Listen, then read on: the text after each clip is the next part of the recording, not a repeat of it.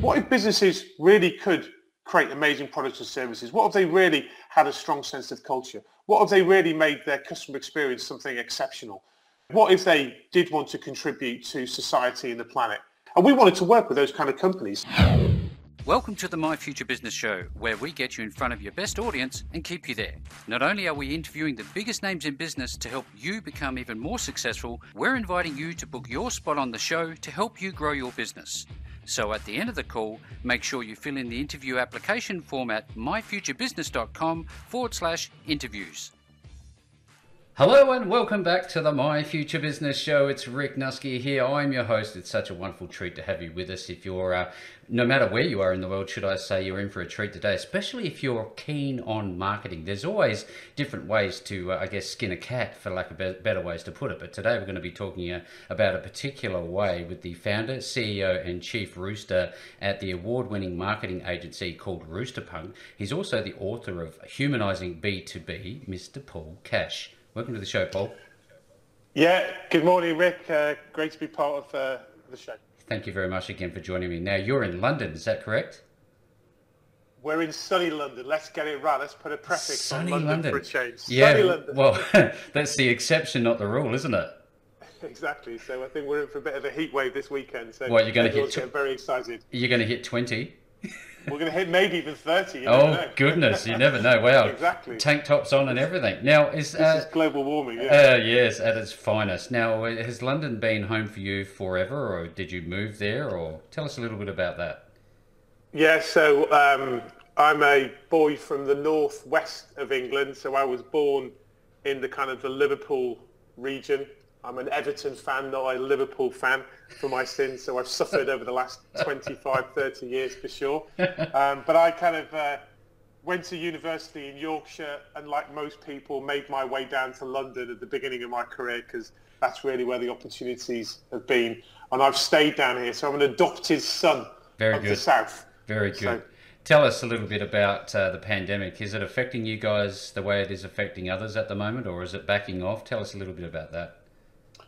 No, I think retrospectively, the pandemic has been an amazing thing for business to business as a category. Obviously, for me, many people have suffered and families have suffered and, companies that are in travel and tourism and things like that. But generally, the majority of B2B, I say the majority, the big chunk of it is technology. And obviously, as businesses race to digitize and do all those kind of things, technology as a category has really benefited. Yep. And so as a B2B agency, like most good agencies, we've grown through the pandemic, which has been a nice thing. And the thing that we talk about, humanizing B2B, it also sometimes requires people to have a bit of a moment to stop and think and recalibrate. And that new type of thinking is definitely accelerated through COVID as well. So it's been a good period. Good period. That's great. Now, talking about humanizing, not only do we need to obviously get that,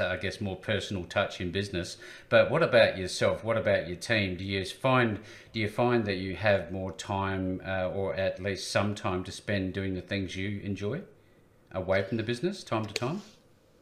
Yeah, it's been a huge challenge how companies manage that traditional office environment to a remote environment to a hybrid environment. We're no different in terms of we've experimented with lots of things, tried different things. Obviously, culture is incredibly important to every business, but small businesses have a stronger bond. There is definitely more of a family connection, and we've really tried to lean into that. So it was great once we were allowed to get back out and do some socials and express people's diversity. We've got people from Vietnam, we've got people from the Caribbean in the agency, so we give them opportunity to take us out into London to show us the best of what Vietnamese restaurants have and Vietnamese culture and all the Caribbean culture. So it's always quite good to dip into people's lifestyle and culture from a different point of view. So it's been good. So do you enjoy movies? What do you watch? Do you watch anything? I'm a movie buff, I've got to admit. Just took my boys to watch the new Top Gun films. I've got two teenagers, and obviously Top Gun was a great film for me when I was in my mid-teens, and so I was interested to see how they would get on with it. And when the movie finished, I said to my eldest boy, who's 15, wow, do you want to be a fighter pilot now? Because obviously there was a huge increase in applications to be for the Navy after the first movie. Oh, really? And he goes, no, I want to be an actor. Oh, I went, okay, because he saw that what an amazing thing to have all these specialist skills and to be trained to, be in the cockpit of a fighter jet and all the things they have to do. So I just thought it was an interesting take. But yeah, big movie buff. Yeah, no, thank you very much. I mean, this gives some great context to you as a business owner and a founder, and there are a lot of people on the show who get a lot of value out of learning about the people behind the business, because I think in many respects, Paul, there's fundamentals that don't change in business, but what I have noticed over the years is that the uniqueness of the leadership always changes. So on that, I'm wondering, when you started to form this wonderful organisation of yours, who did you look to? Did you have any mentors and people that you looked to for, I guess, inspiration?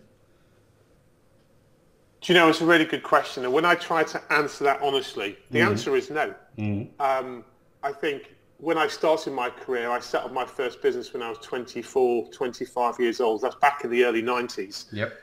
The sense of mentorship and this kind of bear hug of services that you get now if you're a startup entrepreneur just didn't exist. Doesn't happen, does it? And I obviously just cracked on like most business owners do back in the day, and you learn from your mistakes, and maybe there's the odd person you speak to, but you kind of just get on with it and do it yourself. And obviously I read a lot of books, so I take my inspiration from books more so than necessarily the people, because the content within the book. Yep. But I kind of sometimes find it difficult, or think it must be difficult for these young entrepreneurs who need to have their own mind and own identity and personality, yet they've got this massive network of people around them telling them what they should be doing. And it must be so hard to just cherry pick the right information, but still have your own sense of identity that goes with it all. So I'm kind of a big fan of, you've got to do it yourself. Yep. Do you mean? And mentorship, but I think there's definitely a tipping point where there's too much mentorship, too much advice, too much guidance, and you've got to find your own direction. And I think that's a really hard thing to do.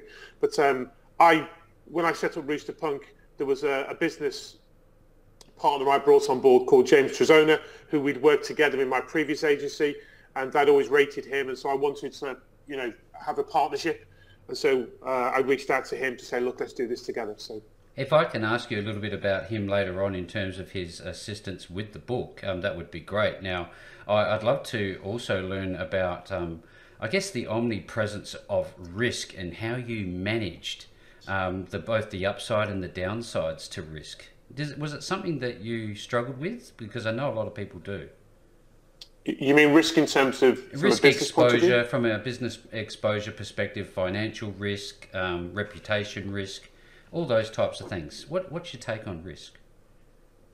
Yeah, so I'm a fairly optimistic business owner and leader, and from a very early age when I had my businesses, I was incredibly lucky to have success straight out the gate.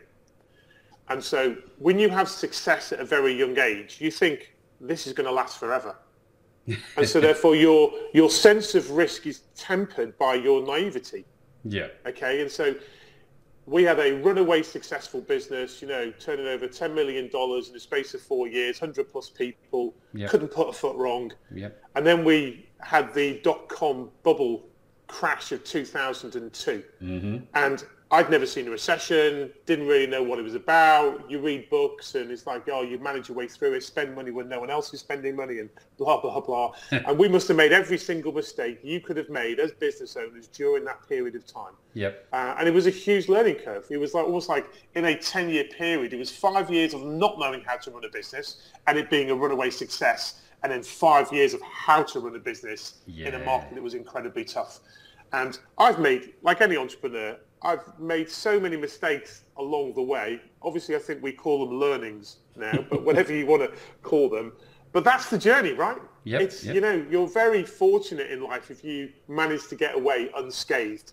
And I think it definitely is the journey and the ups and the downs that make the whole thing worthwhile when you look back. Obviously, sometimes you wish that some of those things might not have happened, but they are character building for all those right reasons, and I wouldn't change any of it, to be honest with you. I've made millions and lost millions along the way. Now, You know, Paul, I so remember as a teenager, my first ever entrepreneurial experience was actually washing cars. Do you recall yours? oh, I had so many jobs. I was from a typical middle class family, Yep. four siblings. My mum was a full-time mum, and my dad was his first generation of professional workers, Mm-hmm. in terms of an office job. Yep. And so we never lacked for anything, but there was never any spare money around for nice things. We never went on holidays and stuff like that. So from a very early age, if I wanted to buy myself like a graphite tennis racket or some new goalie gloves or whatever it was, I had to fund it myself. Yep. So I did paper rounds, I walked dogs, I lived in Scotland. They have something called the tatty holidays. So a tatty is a potato. Yep. So a farmer would, pay you to in October to pick potatoes out of a field. Yep. In the summer, you had strawberry picking. I've worked in supermarkets, packing potatoes. I've worked in pot washing in restaurants. I've worked behind the bar, waiting on. I literally, any job I could have, pre-18, I did. And I wasn't afraid of hard work. You want to buy these nice things, then you've got to find a way to do it. Yeah, absolutely. So I empathise with that. Yeah, for sure. I just wonder if we can. I guess that's a nice dovetail into the importance of mindset, because you have to have a certain way of thinking. You have to connect the dots in many ways, don't you? If I want this outcome, I've got to do this input. I've got to do some work. How has that placed you as a founder of an organisation? This mindset. Yeah, so I think, I grew up definitely in a period where if you want to make it, you've really got to work hard for it. Nothing is ever given to you. And somebody gave me a great little piece of advice. He says, you earn what you're worth. Yep. Okay, so there's no point you thinking I should be earning more money. Yeah, you're worth what you get paid. So go and create it for yourself, and don't moan and bitch about it. Do you know what I mean? If you want to earn £500,000 a year, then create the environment that lets you do that and work hard to go and achieve it, but don't expect it. And so I've always, had a strong work ethic, but more importantly, I've always had an incredible self-belief in who I am as an individual, as a person, and that as long as I do the right things and stay true to who I am, everything else will work out. And obviously there's dips and troughs and stuff like that, but I have a high set of standards. I think that's really important as a business leader, to lead from the front, to know what good and bad looks like and be articulate in how you express that. Like most people, I kind of had ups and downs in terms of how to recruit people along the way, the good people, the bad people.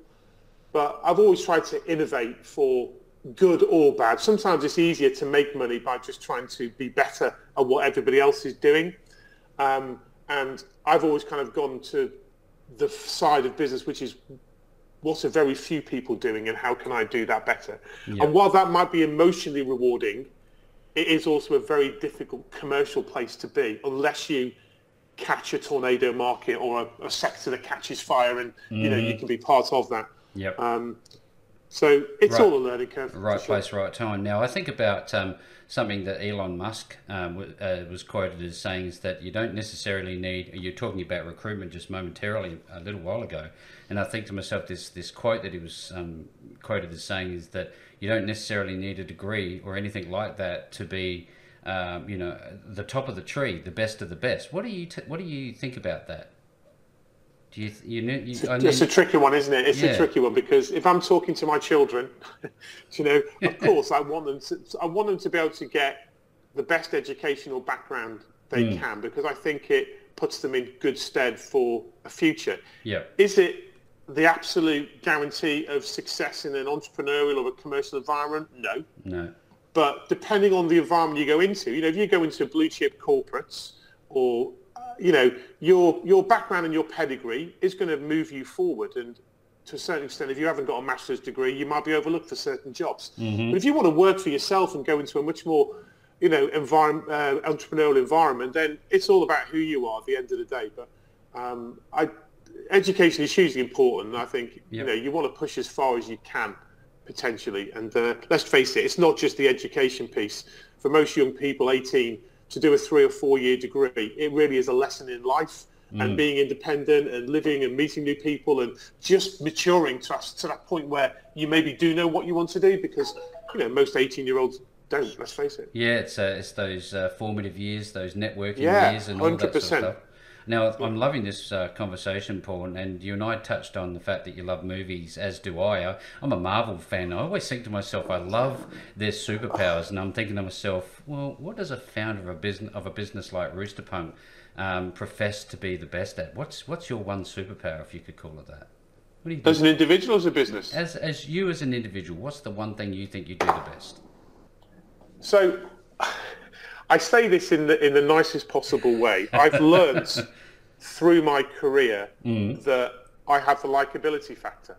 All right. Yep. So I'm the face of the agency. I'm the new biz guy. I'm the one out there pressing flesh, standing on podiums, speaking, doing podcasts. And you learn through time whether in that kind of, let's face it, it's a sales environment, whether or not those kind of interpersonal skills and all the non-verbal communication and what you say actually creates that kind of likability. And obviously people buy from people. That's the most important trait in business. And so I've tried to stay true to that and lean into that likability factor, not shy away from it, try to put myself out there in, difficult situations like public speaking and, which is not a natural thing to do, but over time you get better at it. And just try to leverage that not really it's a superpower, but it's definitely something I have that I over-index on that maybe other people don't. But there's obviously lots of likable people out there. Yeah, no, look, I'm really appreciating the feedback and the willingness to share your insights. It does mean a great deal to me as well as our audience. Now, that's probably a really good segue into Roosterpunk. Where did it come from? Why did you choose the name Roosterpunk, and what products and services do you provide?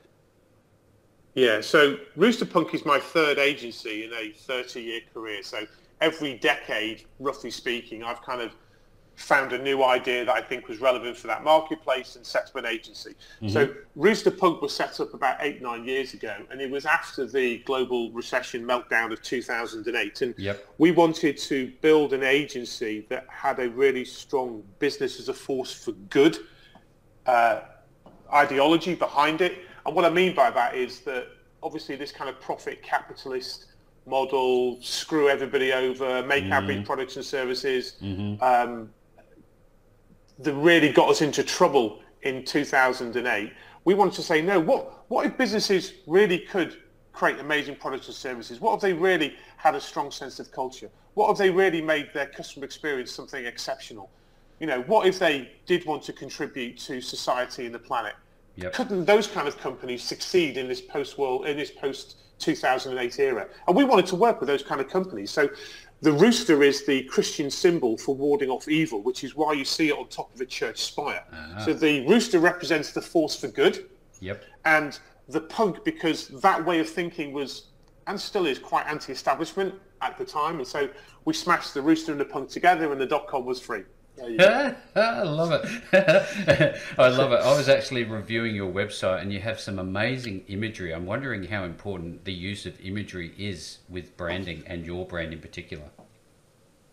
Yeah, so again, one of the things I've learned through my career is I have what I would call a creative soul. So I love creativity. I love the output of creativity. I love great design. I love great advertising. It absorbs me. I look at it. It fascinates me, all that kind of stuff. So obviously the visual side of a brand and the language side of a brand are really important to me, and how you create attitude and tone and likability through branding. And that's what we do as an agency. That's the thing that's really changed in the last few years, that B2B has been in this kind of performance era for the past 10 to 15 years, the role of automation and digitization and technology and the chasing of leads and all that kind of stuff. And we're now seeing for the first time ever the role of brand and how important brand is moving forward. And, this era of brand and demand rather than it just being demand is upon us. And that's an exciting time. And so we sit in this kind of space, in this kind of brand and demand space as an agency. And so we work with VC-funded scale-up businesses on their kind of positioning, on their brand identity, their values, purpose, mission, vision. And then we also work with large blue chips like Capgemini on kind of strategic campaigns and thought leadership exercises. So, yeah, all with a kind of a humanizing ethos. It's all happening, isn't it? Now, I sit here and I think to myself, is Rooster Punk product-centric or people-centric? I think I know the answer, but I'd love for you to talk to that if you could. Yeah, so obviously we are 100 people-centric. So when we wrote the book, Humanizing B2B, which we published last year, there are 5 key principles that we talk about what humanizing is about. And the first of those principles is it's about people, not product. So one of the things that anybody who's worked in B2B will know for the past 30 years is the product's been a hero, or the solution, or the service. And now we're starting to see, no, the audiences are the most important. So whether that's employees or customers or partners, there's been a real kind of switch in terms of focus. So that is absolutely the heart of it. Yeah. Of B2B, humanizing it. I just have to stop and say thank you for a copy of the book, Humanizing B2B. It was an amazing read. I found myself engrossed in the content and it flowed just very nicely, and quite an in-depth book, but easy to read, even for me. Now, did you find it challenging to read it, or did it flow for you to write this book? And you had some help from James. Tell us about his involvement. Yeah, so we didn't want to write an intellectual book. Yeah.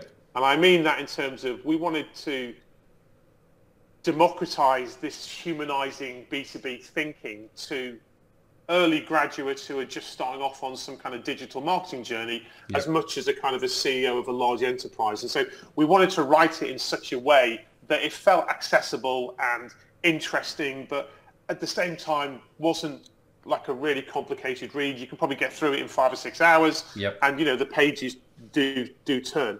So that was a specific intent at the beginning, and we tried to write it in that kind of style. I kind of took the lead on it in terms of getting all the words down, and James was kind of my partner in terms of editing, looking at all that kind of stuff before we then kind of took it to the publisher.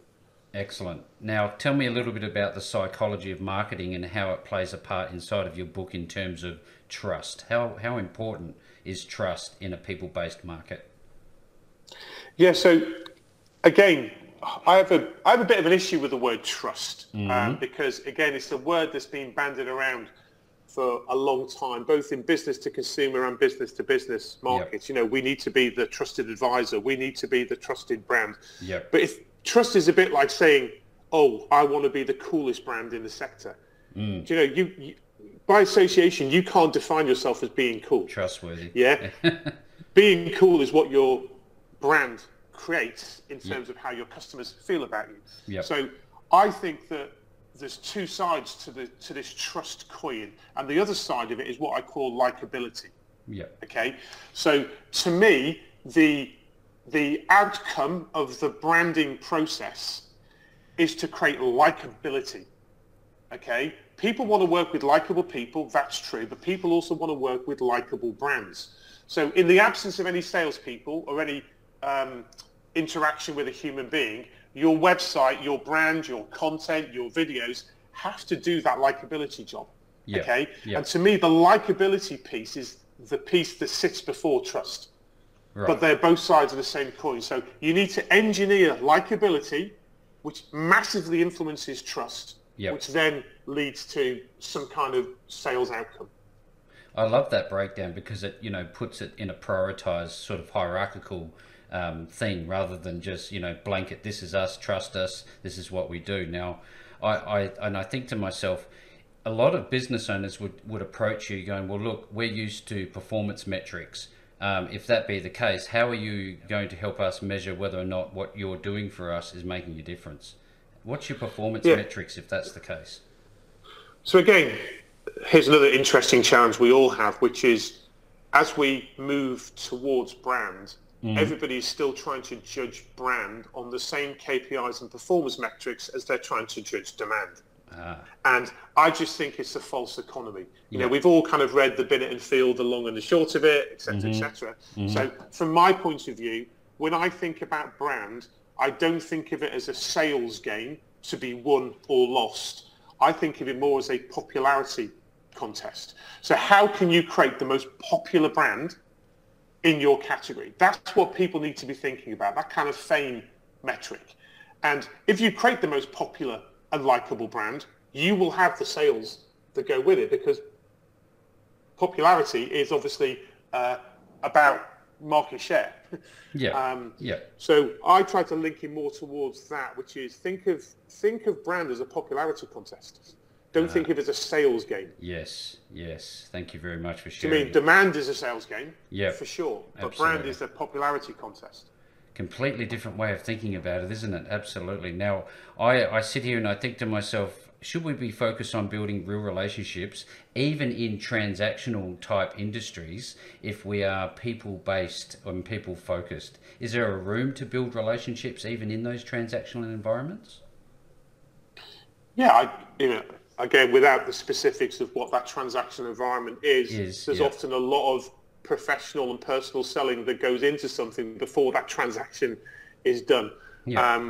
So again, there are, I'm sure, lots of competition out there who are trying to get ahead of whoever's already the incumbent in that transactional relationship, and they're probably pressing the flesh and doing whatever personal selling techniques, whether it's hospitality, whether it's sales calls, whatever, to try and influence that buyer to move from the incumbent to them. So I think, the deeper those emotional connections that a company has, the stronger it makes that transactional sale at the end of it. Paul, I was looking at language before inside of the book, and that you talk about the 3 languages. And I remember being told by somebody, if you need to talk differently with a technician as opposed to a founder, what do you do? What sort of work and what do you suggest in terms of the 3 languages that B2B marketers need to master? Yeah, so just for anybody listening in, we have this thing we call the golden triangle. At the base of the triangle is what we call the language of product. And so that really is the language that every person who works in a company needs to know. They need to know what the company does, what the product does, the speeds and feeds, the functionality, the benefits. And for mostly, B2B has lived on that product language for decades, and they've communicated that way. But what we've seen in recent years is a movement up to the middle part of the triangle, which we call the language of the customer. So this is now, what do they need? What are their wants? What are their aspirations? What are their challenges? It's much more of a kind of a personalized kind of space. And yet the top of the triangle, the bit we talk about, which is the language of emotion, which is really how you need to engage those people in order to be able to, get a sale, whatever else like that. And really that language of emotion is the heartland of B2B. So whether you're a technician or whether you're a founder, people buy on emotion and they justify with fact. That's really important. They buy on emotion and they'll justify with fact. And so it doesn't really matter on who the audience is. That's the way that we buy. And so, yes, obviously you need to be mindful about how you engage that technical audience and what does emotion mean in that context vis-a-vis what does emotion mean when talking to a founder. But the way to obviously connect is through emotion. One of the things that I gleaned from the book, Paul, was that B2B products are generally, not always, but generally more technical in nature.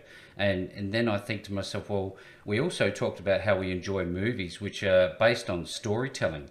Is there a place for storytelling, and how would it be different in a B2B environment? Yeah, well, so I think, we've seen this interest in storytelling within business-to-business environments for the first time, really, over the last decade.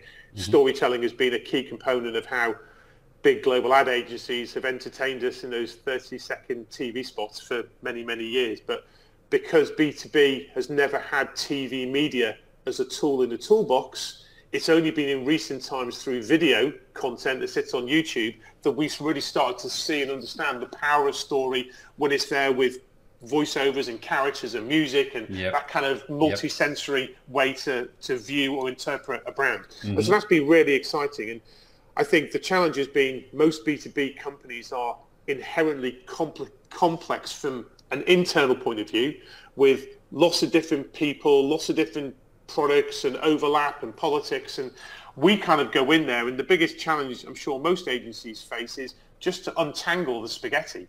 Do you mean to kind of just help them have clarity of message? And so having what we call an organizing story that sits at the heart of the brand, so that when anybody goes onto a website, they get an instant sense of who that company is, are they relevant to me, and is there a kind of an emotional connection? Because let's face it, 90% of B2B websites you go to, you have to literally go around 10 pages just trying to work out what are they saying, what do they do? Me? And it's like they just give you so much verbiage and jargon and text speak rubbish. without actually nailing it, what they do. Yeah. And that can be incredibly frustrating for a buyer or a decision maker. So just having a simple, articulate story to tell that just helps position who you are and what you do is hugely important.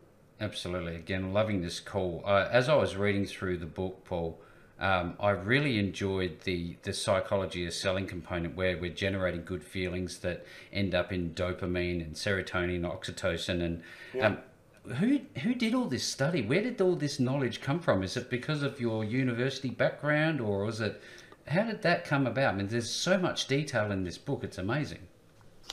Yeah, so I think, in B2B over the last decade, there's been a lot of intelligent people who've come in with some new thinking and new ideas, whether it's behavioral science, whether it's neuroscience. Yep. And we've all picked up on what consumer marketing have been talking about for many, many years, which is the idea that actually the human body, we're just a bunch of neurotransmitters. Yeah. Whether it's oxytocin, whether it's dopamine, whether it's serotonin, as you say, and those neurotransmitters dictate heavily our decisions that we make. So oxytocin, as you said, is known as the cuddle hormone. It's present when people have intimacy, in sex, for instance, but it's also heavily present when a mother is pregnant with her child. And oxytocin is all about building trust in relationships. And we've noticed through experiments that when somebody is engaged in a story, it triggers higher levels of oxytocin in their brain. Yep. And so therefore, oxytocin has been linked to good storytelling, which builds trust. So there's a lot of this, which then goes back to primitive man and how stories were told as the vehicle for communication back in the day, and how people built trust in groups and societies based on storytelling. So this is all kind of connected back to the origins of mankind, as it were. But there's some fascinating studies out there that prove all this stuff works. But there's one thing, having the intellectual theory and all this input and stimuli, it's harder obviously to articulate and put into practice and deliver against it. Well, you can only imagine somebody fresh off the street, they've got a great idea, they're starting to get some traction, and yet they have no idea, no conceptual understanding even of what we've just talked about. They need people like Roosterpunk. But I also think to myself, because this is such a, I wouldn't say different, but unique approach to marketing, that people-focused approach, how can someone take this information to their founders or the decision makers within their organization and convince them that this approach is the right one for their business? Yeah, so I think the last chapter of the book, we've tried to put in all the data and all the great research that's come from Binet and Field, from the LinkedIn Institute, the B2B LinkedIn Institute, the Ehringer Bass Institute, all these kind of think tanks that have been brilliant at really trying to help shape modern thinking in B2B. And that kind of stuff needs to go in front of, CEOs, because it does help alter people's perception of what brand is, what is the challenge of B2B marketing. And I think in a wider macro environment, lots of founders and CEOs are mindful that things have changed and that they need to experiment more, and they need to change and reposition and build modern brands for this post-COVID world that we're all living in. So you're seeing that receptivity increase from higher levels? We saw it definitely over the last 18 months through the pandemic. Obviously, there's been a slight shift at the moment, obviously with rising inflation and war in Europe, and the kind of the meltdown in the tech stocks and shares. And I think everybody is bracing themselves for a technical recession towards the end of this year and beginning of next year. So how that's going to play out in terms of the way people think about investment in brand or demand or whatever. So that's a story that will unveil topic. itself over the next 12 months. This has been an incredible call, Paul. We've put so much, condensed so much in such a short amount of time. We're really only skimming the surface of all the things we could possibly talk about, and I very much appreciate it, as does the My Future Business audience. Now, importantly, if I want to get the book, where am I going to send people? And if they want to connect with you and they want to start working with you, where are they going to go, and what is the process? Yeah, so the book's available on Amazon and all other kind of online bookstores. We've just launched the audio version of the book, so that's now available as well. So I'm a huge Audible fan these days, so that would appeal to me, probably more so than the printed version. So yeah, just put Humanizing B2B into Google. There's also a humanizingb2b.com website with some other bits and pieces on there. And then obviously anybody can connect with me on LinkedIn, Paul Cash, or the agency website is roosterpunk.com. There you go. Easy peasy, as they say. Now, if you want to connect with Paul and his wonderful team, make sure you look at the link roosterpunk.com. No matter where you see this call, you will definitely find the links back to Paul. And if you want that book, I'll be putting a link straight to Amazon to get that as well. And in closing out this fantastic call, Paul, thank you so very much for joining me on the My Future Business Show today. Rick, you're a legend. Appreciate it. Thank you. Thanks for joining us today.